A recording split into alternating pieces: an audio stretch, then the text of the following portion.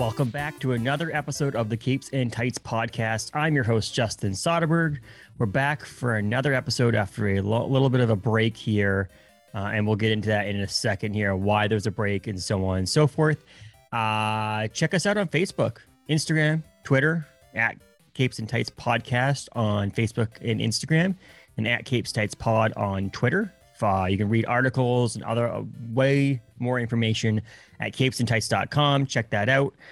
And subscribe on Apple, Spotify, and all your major podcasting platforms to the podcast. So typically, if you followed us for a while there, it's me and my buddy Adam, or we're the co-host. Adam will be back at some point. Again, he started a new job, so it's a little bit difficult going on there. And I was on vacation for a week and came down with COVID, not because of the vacation, but because of a swim class my son went to prior to vacation. So I was out on vacation in New York City for 6 nights, 7 days. And on the last day I was there, my wife and I tested positive for COVID. And my son also, who is 15 months old, got COVID as well.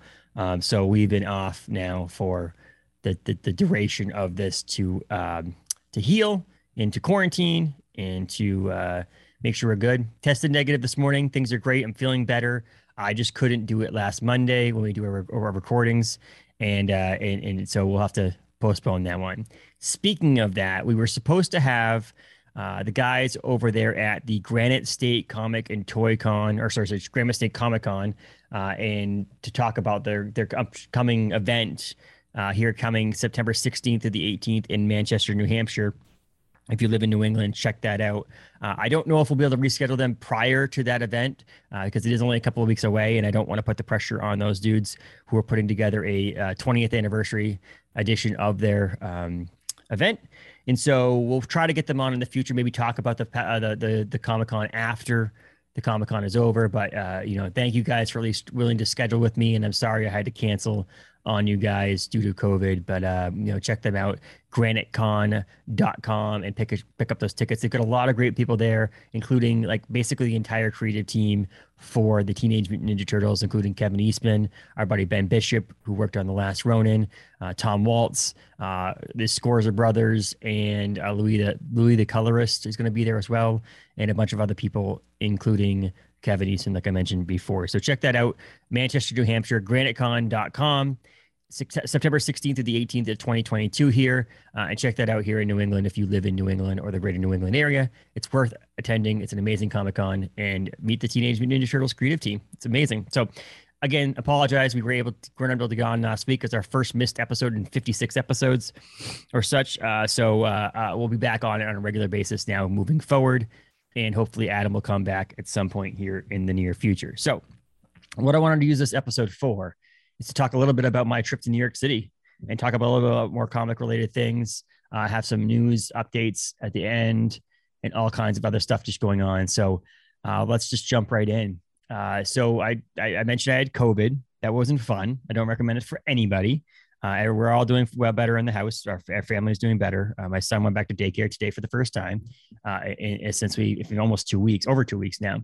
But in New York City, we arrived on Saturday a couple weeks ago, and to a hotel. It was amazing. Hotel Beacon, right next to the Beacon Theater on Broadway in the Upper West Side. It was a fun fun older hotel. It's beautiful, nice boutique hotel.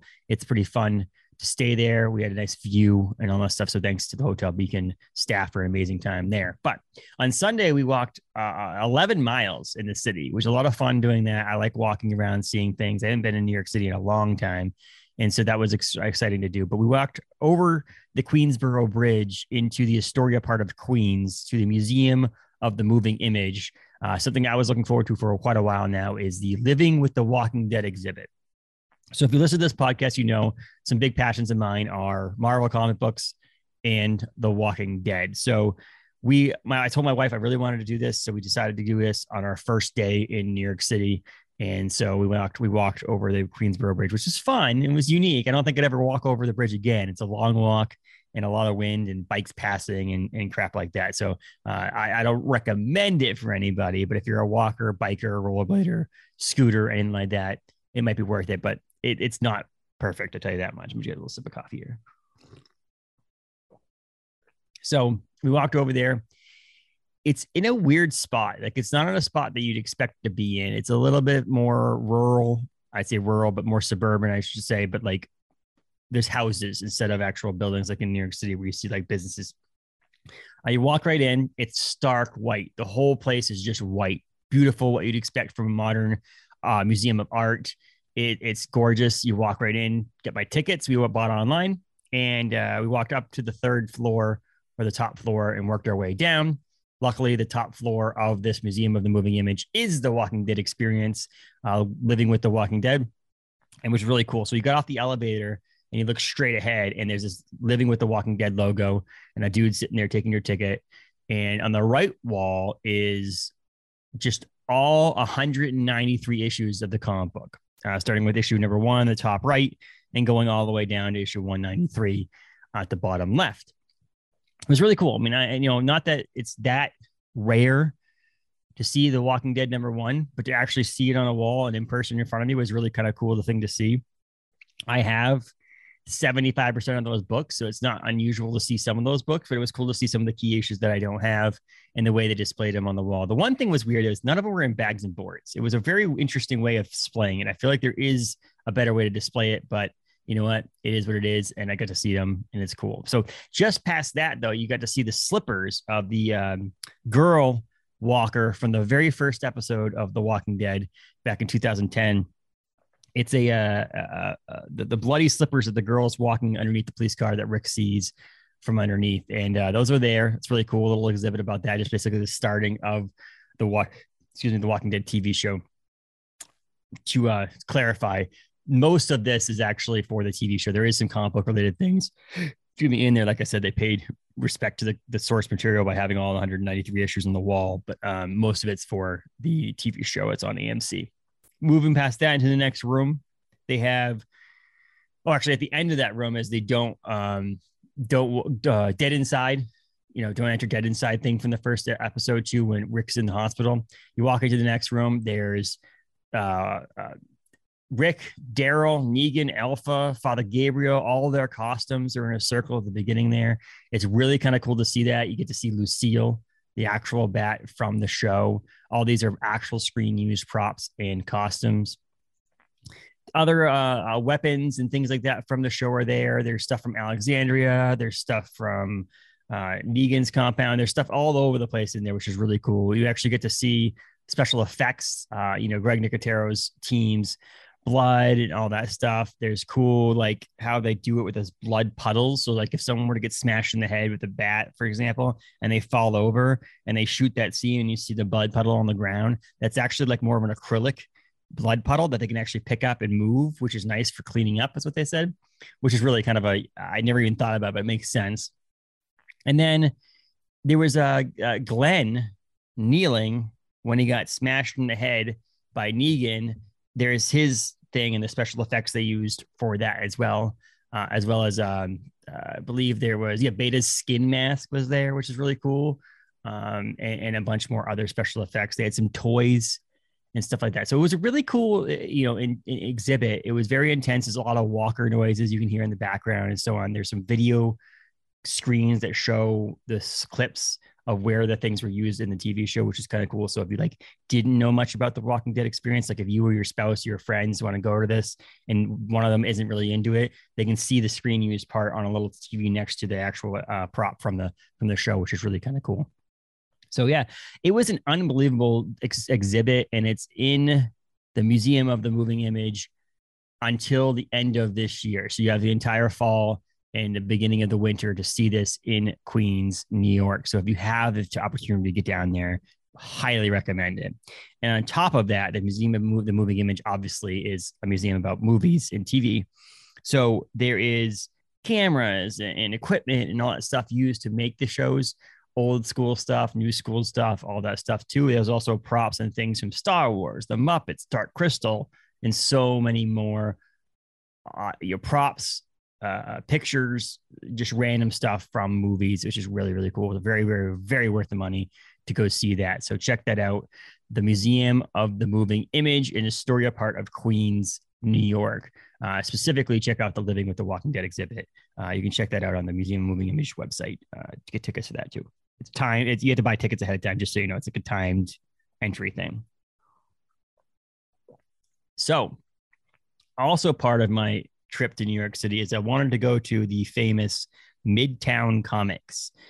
They have multiple stores in New York City. I have purchased thousands of dollars worth of comic books from their website, midtowncomics.com. But I told my wife, I was like, we're going to be in New York City. Let's go check out Midtown Comics. So after the Museum of the Moving Image, we went right over to the Astoria outlet they have there. They have 40% off on the day we were there. So it was pretty cool to see that. Small little store. You walk in, again, in a unique part of town. You walk in there, there's some toys and stuff like that. You go downstairs, there's just long boxes and long boxes and long boxes in this pretty small room. Fish through those things. A lot of those things are not actually available on their website, so you have to be there to get them. Was able to find a single issue of Nova that I was looking for, issue 19 from the 2015 series.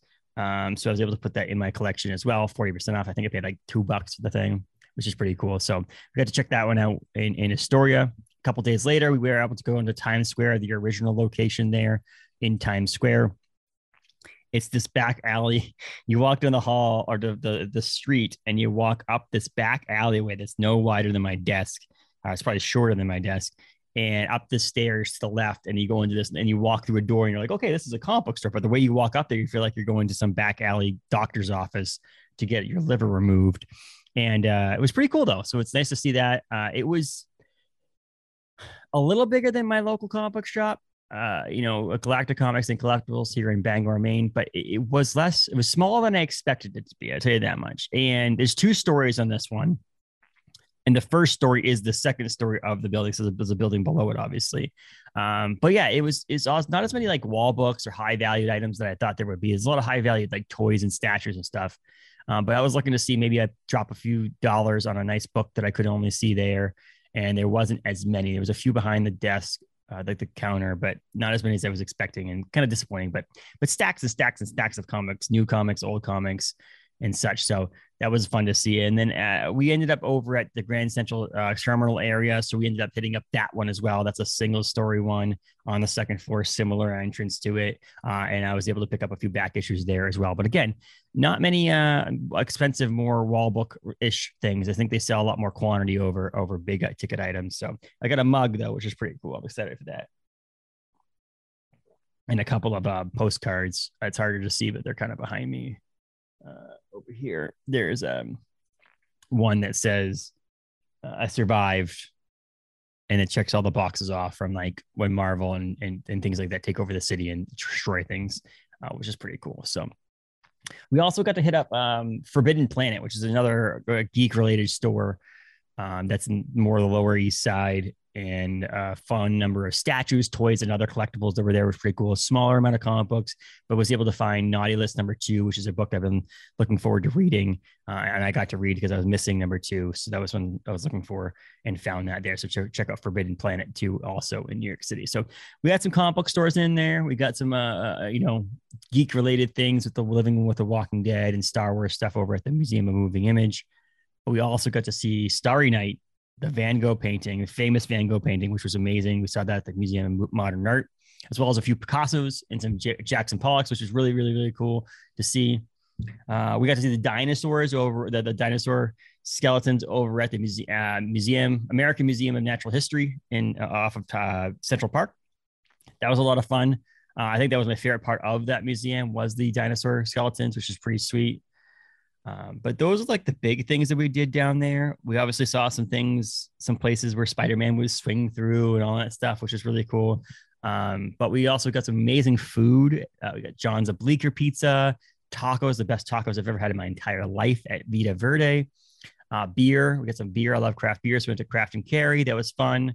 We got some wine and cheese. It was a lot of fun to be there. The hotel was amazing, like I mentioned.